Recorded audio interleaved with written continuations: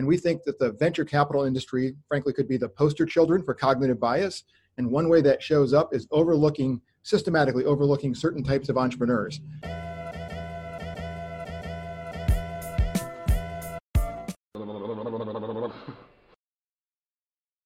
Hello, everybody, and welcome to The Strategy Show. I'm Simon Severino, your host. This episode is brought to you by the Strategy Sprints. At Strategy Sprints, we do only one thing, strategy in sprints. Strategy is about your monthly revenue, higher, less volatile, more reliable. And in sprints means doing it in a way that your team has more and more energy for the next sprint that's coming. We go every day and try to find the brightest minds and the most interesting insights about the markets and how to grow your business. Today, we have the co-founder and managing director of Ulu Ventures, a seed-stage enterprise IT-focused VC firm in Silicon Valley since 10 years. And the guest is also a PhD in Stanford on decision-making under uncertain conditions. And welcome, Clint Korver. Thank you. It's a pleasure to be here. I'm so pumped to have you here. Let's tell the audience a little bit about yourself and Ulu Ventures. Sure. So Ulu Ventures, as you mentioned, it's a seed stage enterprise IT focused venture firm here in Silicon Valley. We've been around for a little over 10 years. And we've got, I guess, a couple of things that make us a bit different than the standard venture firm. So one is we've got a very analytic process for making decisions. So we specifically quantify risk and uncertainty, and we'll talk more about that, I'm sure. Another thing that makes us a little bit different is we have diversity as one of our investment theses. And by investment thesis, I mean our theory as to how we generate superior returns. And we think that the venture capital industry, frankly, could be the poster children for cognitive bias. And one way that shows up is systematically overlooking certain types of entrepreneurs. And we think we can generate superior returns by specifically looking for those types of entrepreneurs. What I love about you is you have such a strong position on what the stories are that in the VC world that's just how we identify as when we invest. And then there's the facts, and sometimes the gap is huge. What's one example of a story that really doesn't match the numbers? Well, so there's this, I would say, myth in venture capital that to be a good venture capitalist, you have to have the magic, quote unquote. And in fact, they even have this list called the Midas Touch for those that are the best performing VCs every year. And in fact, when I got into venture about 10 years ago, I went around and asked a number of folks. I did startup companies before, and I had some VCs invest in me. So I asked them and some folks that I knew from school. I said, well, how do you do it? And after the first level of, big markets, tenacious entrepreneurs, differentiated technologies, like, okay, I got that. That's pretty straightforward. But now I've got 10 companies that all have those characteristics. How do you pick? And literally every single person I talked to said, and by the way, these are people that knew me, that were friends of mine, said, you just have to have the magic. And oh, by the way, it's the strangest thing about venture because you have these really talented entrepreneurs, investment bankers, executives and so forth that get into venture. And, after 5 or 7 years, they find out they're just not investors. I'm like, really? That's the best you got for me? And, and we've known each other for how long? And so I said, well, we got this we're thinking of, kind of structuring the decision-making a little bit more, quantifying the risks. And I kind of described how we were thinking about doing it. And they all said, oh, Clint. You just don't get it. We have some analysts that run around and look at market size numbers every once in a while, but nobody pays any attention to them. That's not the way the industry works. So when we started 10 years ago, it's like, well, we're either going to be geniuses or idiots by the time we're done with this because we're just doing it very differently than everybody else. It's interesting. That's so many smart people, and then they talk about magic. The highest calling right now is to be of service. So the best sales is to not sell at all, but instead to serve the people you care about.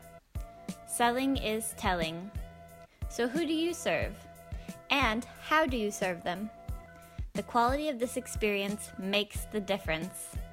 If you want our experts to go over your current sales funnel and really dive into the experience and the needs of your clients at each conversion point and make it a wow experience, then you are in luck because we have an exercise for you. Our 15-minute sales audit and one-on-one coaching with a world-class sprint coach. Fill out a couple of questions about your sales funnel, and you will have clarity.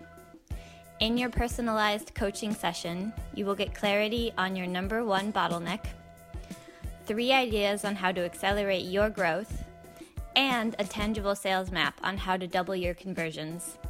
Go to strategysprints.com/sales and do our 15-minute free sales audit today. All right. So what is it about beating the market or not beating the market? I know that you have a lot of data about that. What's your rationale in risk and de-risking your decisions? Yeah, well, so it starts out, if you just look at the industry, and there's some sources, I mean, it's hard to get good data on venture, but Cambridge Associates tracks the top 100 deals every year in venture, at least in the US, that generates all the profit in the industry. This is out of 4,000 venture investments on average each year. So, summarize that 2.5% of venture deals in the US generate all the profit in the industry.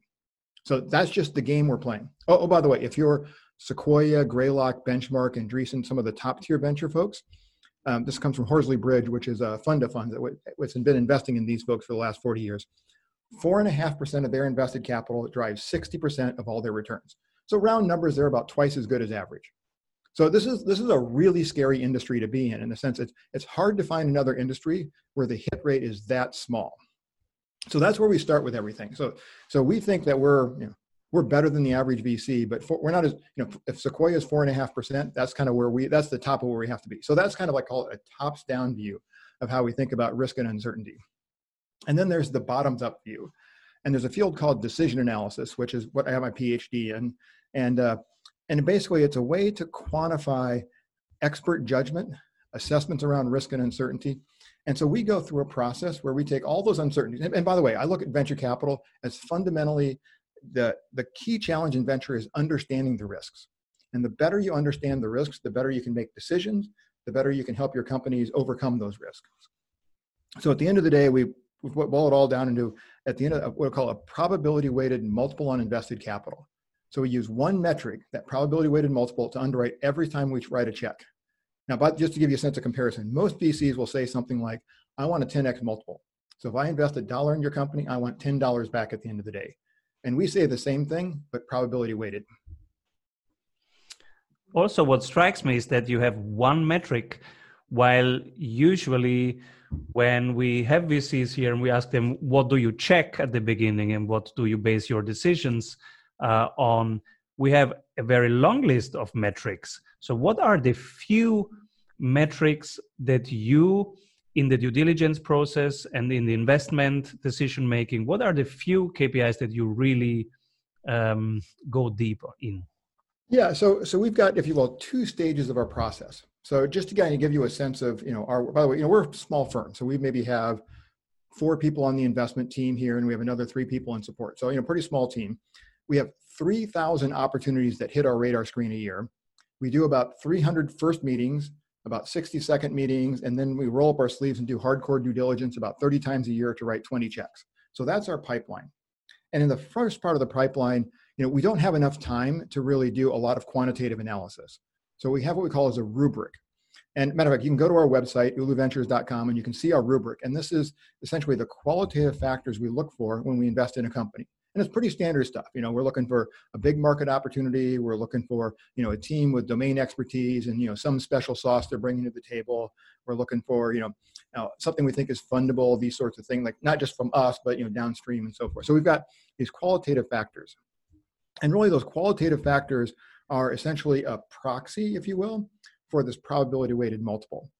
So if you think about probability weighted multiple, I mean, the easy thing is, it's dollars in versus dollars out. So our dollars in is easy to measure. That's, whatever size check we write. The dollars out really depends on the exit value of the company and our ownership at the time of exit.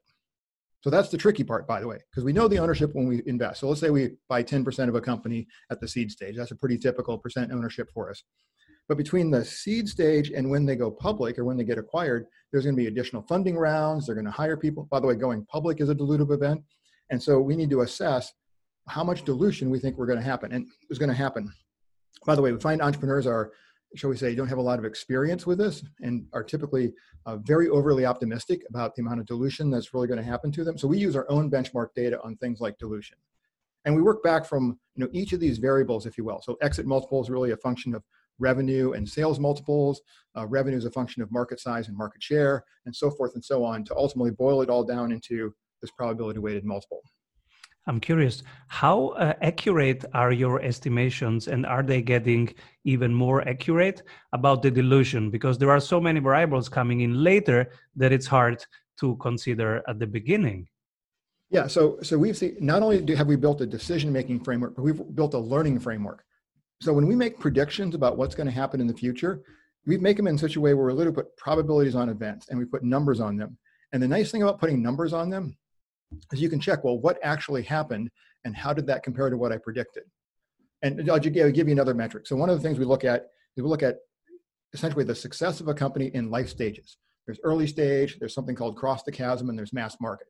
And this is comes from a book by Jeffrey Moore called Crossing the Chasm. And we think he does a really great job explaining how a startup company has to fundamentally go through these changes in order to become a big player. And each of these changes has its own unique set of risks. So at the early stage, and by the way, early stage is like, from our point of view, you're selling to an early adopter customer. We're typically investing in technology companies. And so you can talk cool technology with your customers. This is a very comfortable kind of environment for most startups to be in. And so at that level, we ask ourselves, well, what's the market, product, team, and financial risks associated with that stage? And we literally put a probability on each of these things.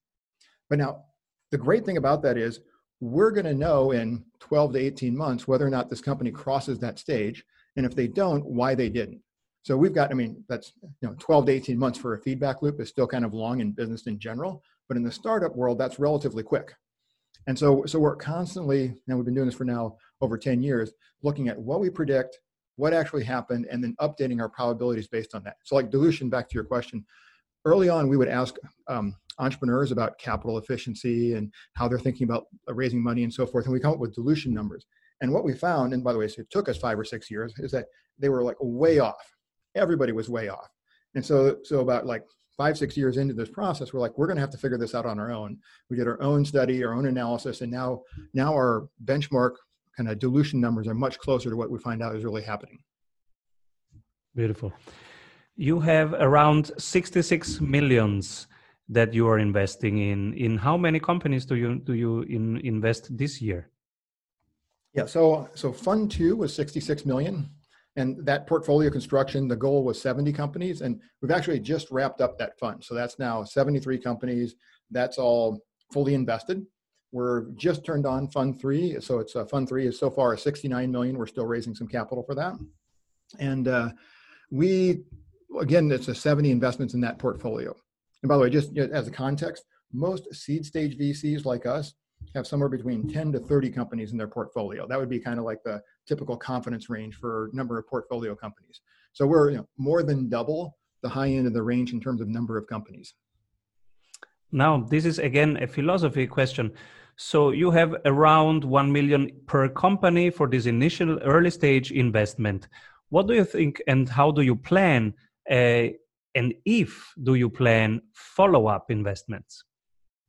Yeah, so we're very unusual this way too. So the typical recommendation, this is like, if you're talking to people who invest in venture capitalists or people who have been in venture capitalists for a while, is that it's really important every time you invest $1 to reserve, somewhere between $1, $2, or $3 in what they call a reserve fund for follow-on investments. So we invest in a company, and then when it gets to that next round of funding, the story is, well, in your good companies, you don't want to get diluted out by follow-on investors. So it's really important for you to have additional money to invest in those good companies of yours as you go along so you don't get diluted. So we think this is actually, it makes sense. It sounds good. You don't want to get diluted out of your best companies. But if you actually look at the risk and return of each of these investments, we would say each later stage investment you make, by definition, has late stage risk return. And if you look at early stage risk return, we're an early stage investor. So we want early stage risk return. And just to give you a sense of how different this is, over the last 40 years of venture, early stage, so basically seed, Series A, 20% IRR, compounded annually over the last 40 years. One of the best performing asset classes anywhere. Late stage is more like 11 or 12%. Still good, but nowhere close to that 20%. So we want, every time we write a check, we want to put it in that sort of that 20% opportunity set. Now, I would say our strategy is very much it's a function of where we are. So we're right in the middle of Silicon Valley. So if we have a really good performing company, there's all kinds of companies that want to put money in after us. And we invest in many of the great Silicon Valley venture funds invest in our companies. So if we were someplace where we didn't have this, great set of venture folks that we knew, we might have a different reserve strategy. Which is also one thing that you really do different than others. And you have also a hypothesis why VCs still keep doing that follow-up and even rationalize afterwards why they do it. Why do you think? Yeah, well, so there's some good reasons and there's some bad reasons. So the good reason, I put this in quotes, let's say you're $1 billion fund. And by the way, there's lots of $1 billion funds out there in Silicon Valley. There's no way for you to put all your capital in those early stages. So like if I can put $300 million in the early stages and that's it, I have to have some rationale for how I'm going to use the other 700 million. So it's a good story to your investors, the endowments, the pension funds, the sovereign wealth funds, and so forth, why you need this big pool. So, and I usually think, that's half the reason why this came about, which is it's a good fundraising story on why, I should have $1 billion fund as opposed to only a $300 million fund. There's another story, which is, I think venture capitalists like to have, it's sort of like, you like to be on the board of a Google or a Facebook or an Uber. And the way you stay on the board as a venture capitalist is you keep doing those follow-on rounds. And so I think it's a story VCs like to tell themselves. It's like, I'm on this great company. I want to stay on this great company's board. Oh, by the way, I'm really important to this company's success. And that shows up because, I have to keep writing these checks. Now, we did some analysis and we said, well, what if you compared, call it the ULU strategy of investing everything up front. So in that very first check, let's say we're the $69 million fund, we write $1 million check for 69 companies. Versus we do the standard thing where we write more like a $300,000 check, so we have rooms for follow-ons. When we run the numbers, we find that the all-up-front strategy, this is again using ULU's numbers in terms of like follow-on rates and valuations and that sort of thing, it doubles the multiple on the fund. So if you have a 3x multiple doing it the standard way, you'd have a 6x multiple doing it with this upfront way. And it's interesting. So this is a shockingly large difference. And so by the way, most folks in the venture community don't really believe this. And so here's like a test. And we had this one of our LPs who say, well, what if you looked at the returns of your initial checks versus the returns of your follow-on checks? Or if these follow-on checks are so important, what's been the return of that pool of capital? And we had one of our investors ask over 100 early stage VCs this very question. So they invested in a lot of early stage VCs. And they said over those 100 companies, not one venture firm knew the answer to that, first of all. Right? Because nobody sort of separates it out this way. You just have this pool and what's the return on your whole fund. But now, because they were a potential investor, many of these VCs quickly ran these numbers. And let's just say in every single case, the follow-on checks decreased the return of the overall fund compared to the return on their initial checks.